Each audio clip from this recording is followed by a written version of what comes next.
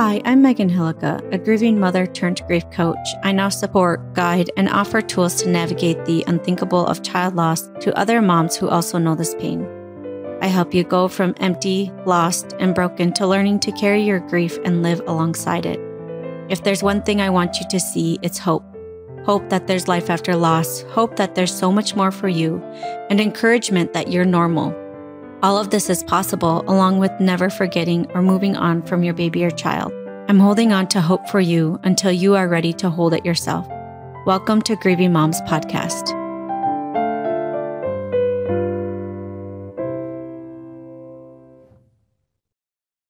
Welcome to episode 137 on Grieving Moms Podcast. We are talking today about why you would not try something that could help. Why would you not? So, quick reminder, Relief and Grief is open. We are starting on next Wednesday, April 20th. So come join us, and you can go to reliefandgriefsupportgroup.com to join us. But let's dive into today's topic. Again, why would you not try something that could help? Now, I've always thought of myself as a pessimistic person. There used to be a trigger for me in my life that when something felt too much, I would just go into despair and give up. It was almost like there was this lever in my mind where the emotional capacity got too much and I just gave up. Okay, so here's a short example. A friend and I were traveling in Europe when I was 18, and we were in Scotland and we were trying to get to a hostel that we were told was just down this road a bit. We had tried to camp along the lake in our sleeping bags, and that turned out to not be the best idea. It started to rain at about 11 p.m., and so we decided that we were going to go to the hostel. And we started walking down the road, and we just kept thinking, around the next corner. This hostel must be around the next corner, because the hostel was just not coming into view. It was dark, it was raining, it was a windy road in a foreign country that we weren't familiar with. And we walked for almost an hour. And when we got so far in, we decided that we must have gone the wrong way, and we turned around and we were trying to figure out what to do. And that was when my emotional capacity gave out. I was a bawling wreck, and I kept wondering, how are we going to get through this night? How are we going to manage this? I just had worst case scenarios in my mind. I just lost it. I didn't know what to do. And my friend with me was positive and encouraging and looking for options. And in the end of this story, a car came flying around the corner, and it was some cops. And they ended up driving us to the hostel that we were looking for, which was way back the direction and we came. And we got there a little bit after midnight, and they had already shut down the computers, but they rebooted them to allow us to stay for the night. So that's just a little example of this pattern that I had for much of my life of when something feels like too much emotionally. I just give up. I cry. I can't do anything. I can't think of solutions. I can't think of ways to try. I would have probably just turned into a heap on the ground, gone and crawled in the woods and just laid there because I simply give up. But I've been able to build my capacity for emotional well-being, for, really hard things in my life, so that doesn't happen as quickly anymore. And now when it's happened, I've been aware of it, and then I can take a little quick break, and I can pick myself up and keep doing what I needed to do.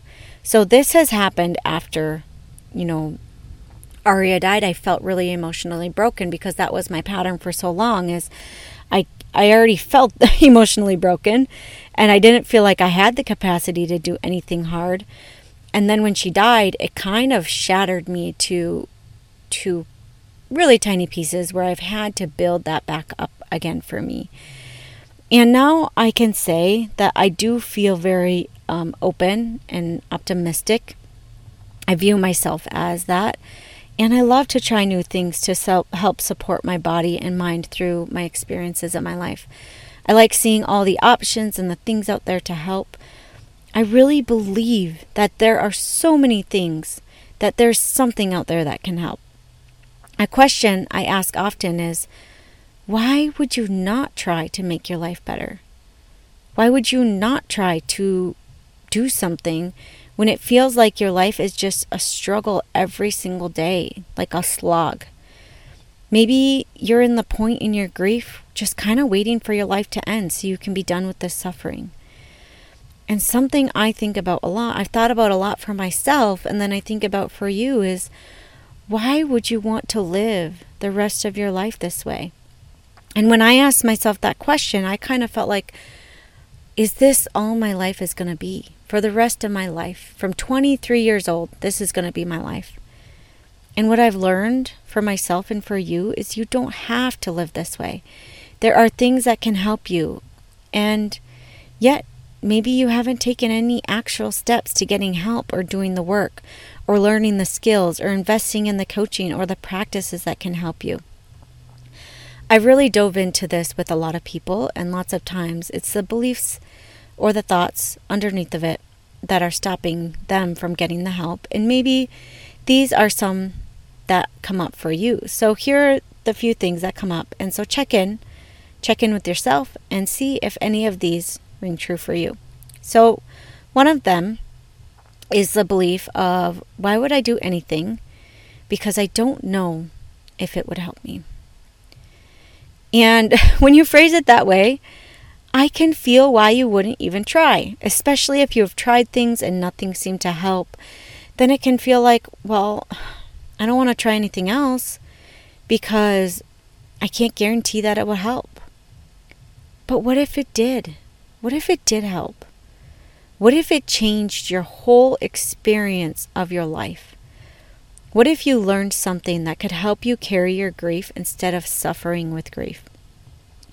There is a layer underneath this kind of belief or thought that sometimes it just feels better to sit where you are, even if it's not fun and pretty painful, because letting yourself hope that maybe, this thing can help me, and then the possibility that it might not, and that letdown of it not helping feels too much.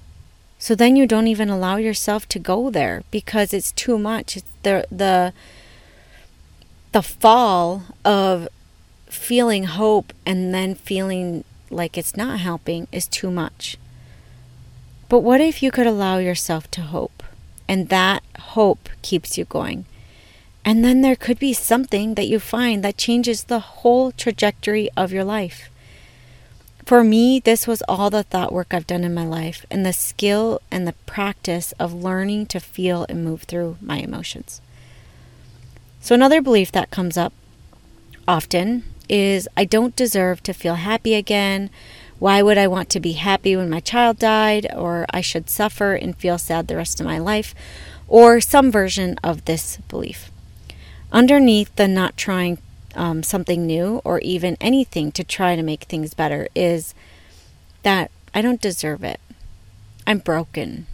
The thought of feeling happy or even okay is off-putting, because even though maybe you would love to feel happy again, the thought of actually it happening might give you a bellyache, because maybe that means you're moving on or forgetting your child. There's also this idea of child loss equals suffering, that if you are not suffering the rest of your life, then maybe you aren't grieving correctly or you aren't missing them enough. So, do you feel this way? Are you slow to do the grief work because every bit of pain or suffering you let go of, that it feels like it means that you're moving away from your child and forgetting them? So another thing I wrote down that is kind of similar to that one is that even though it's horrible to be in deep grief, when you are there, to imagine feeling any other way is painful because of what you make it mean. So it's kind of the same thing as, feeling like you're going to be moving on or forgetting. And the last thing any of us wants to do is forget or move on. And it can feel like if you're not in excruciating pain, then you are forgetting. Because how could you not be in excruciating pain when your child is dead? And if you're feeling this, I hear you. I feel you. I've had all of these same thoughts and feelings, terrified that if I'm going to forget and move on, that feeling of peace and calm would mean that I'm forgetting. And yet, as a mom who's walked this road a while, I can tell you one thing with absolute certainty. No matter your story, you will never forget. You will not move on. You will never stop grieving. And you will never get over this. And you can have peace and calm. You can have joy. You can learn to live again. You can learn to open yourself up to deep love again. You can be vulnerable and be at risk of being hurt again. It's just all while you've expanded your experience to include carrying grief and the loss the rest of your life. I never want to be rid of my grief either. That's not the point of finding life after child loss. It's not to be done grieving, but to learn how to ride the waves of grief when they come and feel all of the emotions so you can feel the grief and the joy, the sorrow and the contentment. It's all a part of this life. Okay, another reason that might come up of why you might not get help or you might not try something new is believing that you should just know how to do this or that God will help you and you should just be able to keep going. Your child dying is the most life-altering and life-shattering thing you can ever go through. Yes, pray to God, seek for His guidance, but also use tools here on earth to support your mind and your body through this shattering experience. You do not need to be strong and get through this alone. Even if you like to process alone and don't want to be a part of a group, there is freedom for that too. For you to find resources, to join places where you can just learn on your own and not have to interact with anybody. Someone I know shared with me, they had lost their child quite a few years back. And back then the expectation was kind of that, God will take care of you. There wasn't any support, any resources, any tools of anything else. And while we can put our trust in God, we can, let God help us, there is so many other things that you can do to help too. So find those things. Reach for those things. You don't have to do this alone. Please, please, please start to find things that can help you. Another thought that comes up is maybe you're thinking you just need to give it more time. And what I have to say to this is that time does absolutely nothing. I've talked with mothers who are 40 years or more into their grief, and they feel the exact same way they did when the day their child died. Time does nothing, my friend. It's what you do with the time that counts. It doesn't matter how many years have passed. If you haven't done the grief work, it will still be waiting there, waiting for you when you are ready to dive in with it. So, the passage of time, it's only that, time passing. It doesn't help with the actual grief, the emotions, and the thoughts that you are living with right now. And there is no time like the present to get started. So don't just let more time pass. Don't think that time will help. It's what you do with the time that counts. So friend, every day that goes by is another day gone in your life. Another day where you can simply exist or take a small step towards something that can help you, towards building the lifelong skills of feeling and processing emotions and clearing out your mind so it doesn't have unconscious control over you. You have this one life left. Why not choose to live? This decision is up to you. And with all of my heart, I'm climbing into this deep, dark hole with you and saying to you, friend, you can get out of this hole. This hole is deep and dark, and it's okay to be here. It is okay. That is the whole purpose of everything I do. But when you're ready, I'll show you the way out, and I'll walk with you every step of the way. Come join us in Relief and Grief. It starts on Wednesday, and we have a call Wednesday, Thursday, and Friday. And each of these days is an opportunity for you to learn something new you haven't heard before or to hear in a different way. We're diving into caring for yourself in grief, navigating difficult emotions and thoughts of grief, and how to get through grief. With this being free, there is absolutely no reason to not join. Promise me you'll come join us. This is where I am with you in the hole and showing you hope. Come join us by going to reliefandgriefsupportgroup.com, and I'll see you on Wednesday. If you like this podcast and have found it helpful, I want to invite you to come check out Grieving Moms Haven.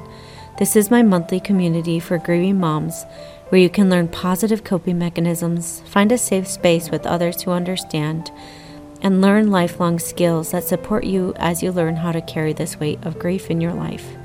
There are group coaching calls where we do guided meditations, tapping meditations, breath work, and just talk, knowing that everyone in the group is also walking the path of child loss. You can come check out Grieving Moms Haven at www.grievingmomshaven.com.